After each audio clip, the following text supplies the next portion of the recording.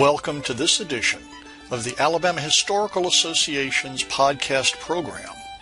I'm your host, Marty Olaf, and I talk with people who conduct interesting research and do interesting things concerning Alabama history. You can find out more about the Alabama Historical Association, a membership organization devoted to Alabama history, by pointing your browser at our website, www.alabamahistory.net. Continuing with the Alabama Historical Association's commitment to providing remote information during the year of COVID restrictions, Alabama Review editor Matthew Downs interviewed Dr. Dallas Hanbury about his Alabama Review article, Documenting Slavery at the Local Level, Montgomery, Alabama, a Case Study, that appeared in the July 2020 issue. This interview appeared originally on Facebook on July 27th, 2020. Well, welcome to another of our conversations with authors of the Alabama Review. I'm Matthew Downs. I am the editor of the Alabama Review. The Alabama Review is a quarterly journal of Alabama history published in cooperation with the University of Mobile and the Alabama Historical Association. We are here with Dr. Dallas Hanbury, whose article, Documenting Slavery at the Local Level, Montgomery, Alabama, a Case Study, is coming out in the July issue. First, I'll start with a little biographical information for Dr. Hanbury. He is the county archivist for Montgomery County, Alabama. He received his PhD in public history from Middle Tennessee State University. Dr. Hanbury has been active in a couple of projects in Montgomery County. First, he wrote part of a grant for Montgomery County to go along with Mississippi State, MISS, and some other groups to get funding from the National Historical Publications and Records Commission to help digitize pre-Civil War records documenting enslaved people as part of something called the Lantern Project. Dr. Hanbury himself combed through records to help document enslaved people in Montgomery County. He's also worked on the digitization of records at the Montgomery County Archives. He held public classes in preservation. He's even helped host a podcast on how to comb through records to find names of enslaved people. I mention all of this to help you understand who Dr. Hanbury is, but also because it seems to me that these two projects come together in your article in July, where you are talking about ways that historians, both lay and professional, can better understand the experience of enslaved people by using local archives, and particularly the holdings in Montgomery County. So if it's okay with you, maybe we can start with a real easy question. What kinds of documents might one find at a county archives? Well, it depends on the institution, obviously. Here in Montgomery, we're part of the probate court. So I would say well north of 90% of our records are government created, particularly pertaining to real property records. Think mortgages, deeds, wills, and for the purposes of the Lantern Project, estate files.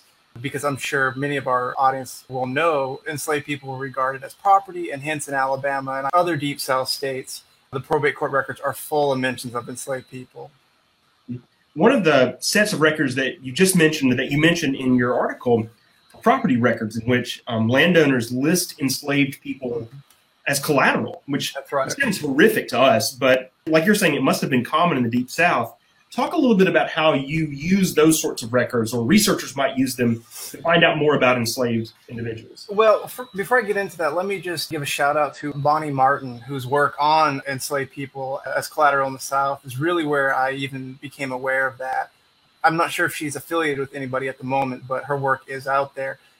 To your question, so obviously it's pretty tricky to locate enslaved people in the historical record for any significant period of time because, unfortunately, enslaved people are hired out, sold, moved around quite a bit. But it's in going to the probate court records and looking at estate files where enslaved people are listed in inventories, in the real property records where they're collateral on loans for land and other enterprises connected to the raising of cotton. It's through using these records that we can begin to locate and follow an enslaved person's life pre-Civil War through the records, and sometimes occasionally even making the transition from slavery to freedom. One of the things that's coming through is how difficult some of these documents can be when we are trying to find out about the humanity of enslaved people, because I would guess that many of them treat enslaved people as unhuman, correct? They're certainly devoid of any humanity, that's for sure. I think as a historian and as scholars, we all have to be careful not to slip into the trap of forgetting that these are, in fact, human beings we're talking about. And that's where, obviously, you combine your research in these records with other sources that help bring that human aspect to it. What I find interesting is that these records are so prevalent, and in many cases, much of the formatting is boilerplate. With no mention of humanity, this is a regular function of probate courts across the state. As a historian, it's pretty powerful to me that government is part of the machinery of slavery. It's there to facilitate the institution. One of the things I thought was really interesting, and you did this in your article, was how you were able to make some better than educated guesses about family connections and community connections. I wonder if you could talk about how you were able to read in some of these documents to see connections between enslaved people that the authors might not have been trying to show. Even though we have this huge body of records pertaining to enslaved people, and they do hint at family connections, sometimes that connection isn't always 100% clear. We're obviously reading the context closely for clues, but it is a tool. One of the examples I use in the article is a slave owner in Montgomery County passes away just before the Civil War ends. In his estate is an inventory of enslaved people's names, and one of those names we find almost immediately after the war in December of 1865 on a marriage record containing the last name of the owner. Now, slave owners often use the same names over and over again, and we do know that formerly enslaved people sometimes took the names of former owners, so it is a bit of a reach, but the fact is that we can begin to even hint at connections. Mm-hmm. Some documents are much more explicit, actually, in fact, particularly when estates are being divided. Family connections, particularly between mothers and children, are documented. So family structure is hinted at. One of the points you made earlier that I think is really important for a lot of our listeners who are interested in this is that we should always balance the documents we find in a place like the Montgomery County Archives with context, with these larger histories. Would you mind giving some of the examples of larger histories you used in your articles to help balance out looking at these local records, some context that you used? As we all know, there's a wide body of work on all things related to slavery and enslaved people. If you read my article closely, one of the sub-themes in there is economic in nature. So some of the works that really spoke to me, both as a professional historian and just resonated with me as a work, would be Slavery's Capitalism, for example, which is an edited collection, came out in the last 5 years. In my opinion, some of the best scholarship on the economic component of slavery I've ever read. Edward Baptist, The Half Has Never Been Told, that is particularly compelling. Bonnie Martin's work. There's a lot of scholarship out there that contextualizes this stuff. But what I noticed was that professional historians, when they're speaking to each other, take these records in local archives for granted. They're aware that these records exist, but as a county archivist who serves a lot of amateur historians, if you will, many are not aware that these records exist. And so I intended this article almost as a blueprint for them to construct narratives out of these records in their communities. And then, of course, they can see what works I use to help contextualize their research. But I was more interested in getting this information out there. One of the things I noticed, too, is that we're always taught to go to state archives, federal archives. But like you show in your article, county archives have this great wealth of documents essential to understanding a really complex topic that a lot of times goes untapped. Yeah, in addition to even understanding the issue, I think that there's also an intrinsic value to it as well. State archives are obviously a great place to go. University special collections. I would say Ancestry is probably getting well over 90% of the non-academic historian market, but we all know that they don't have everything yet, and they make mistakes. So I think it's important that people know that these resources exist in their community. Slavery was prevalent across all of Alabama, obviously more so in some areas than others, but it's there and it's everywhere. It's in every county courthouse, provided a courthouse fire or what have you didn't occur. It's everywhere. And because it is, these records provide a highly localized narrative of how slavery manifested itself in a particular community. And the other part of that is obviously Ancestry, state archives, what have you, for ease of access and volume of information are king. But there's something to be said, even in this digital age, for the intrinsic value of archives and archival materials. And for me personally, when you hold an inventory of enslaved people, the power of that is almost beyond words. You're literally touching slavery in 2020. Not to be corny, but it brings home that Faulkner quote about the past isn't the past, you know? So I think there's that aspect too that people miss out on if they aren't aware that these records are in their communities and pass by them. Like you said, there are these resources in a lot of places, but you make a pretty good case for Montgomery County being a place to look, that it is a particularly important place to see how these records work to tell us about slavery. And what makes Montgomery County special?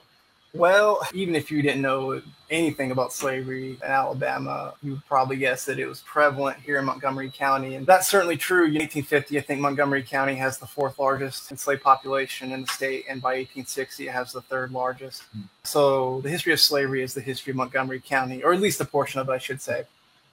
And because of that, there's so much in terms of primary source material pertaining to slavery that as county archivist, I felt I wouldn't be doing my duty if I wasn't performing some sort of outreach. So hence this article, hence the Lantern Grant Project that you mentioned earlier.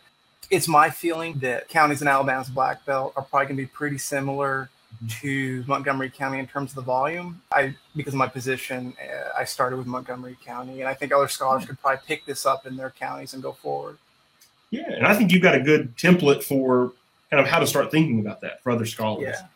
A lot of our readers are not professionally trained, but they still want to dig into primary sources. And I think a big motivator of that is, like you were noting, genealogy. You have a source for understanding who our ancestors were and what they can tell us. Do you have any advice for anyone listening or any of our readers about how to do research in your archives or similar archives?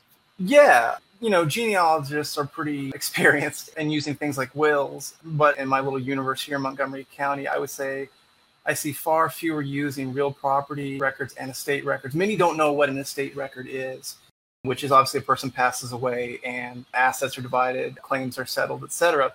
But as we've already mentioned, in pre-Civil War Alabama, property includes enslaved people. So I would go for the low-hanging fruit in terms of easy access records like real property records and estate files.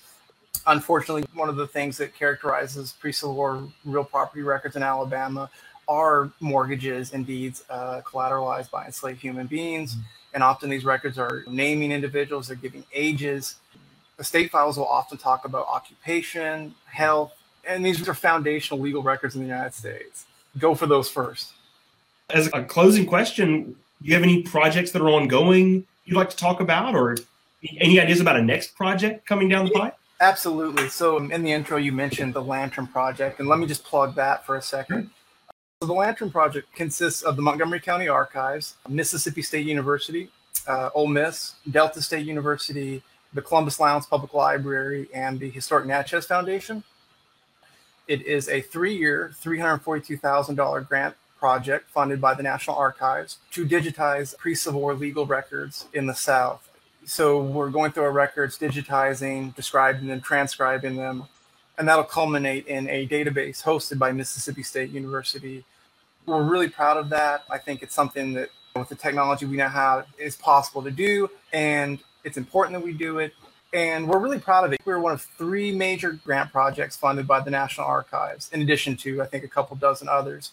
This is a multi-state, massive grant, so we're really proud that we're able to provide this for our patrons. Well, thank you, Dr. Hanbury, for speaking with us. And I would encourage anyone interested in reading Dr. Hanbury's comments on using local archives to better understand slavery. It's really important. It's a really accessible article to help anyone, even those without a lot of professional experience, understand how to access some really important documents. So, Dr. Hanbury, thank you so much for talking with us. Well, thanks, Matt. I appreciate it. Thank you for joining us today. This has been another edition of the Alabama Historical Association podcast program. Our music is the traditional tune Whistle By, performed at City Stages in 1996 by James Bryan and Carl Jones. It's provided courtesy of the Alabama Folklife Association, which you can find on the web at alabamafolklife.org.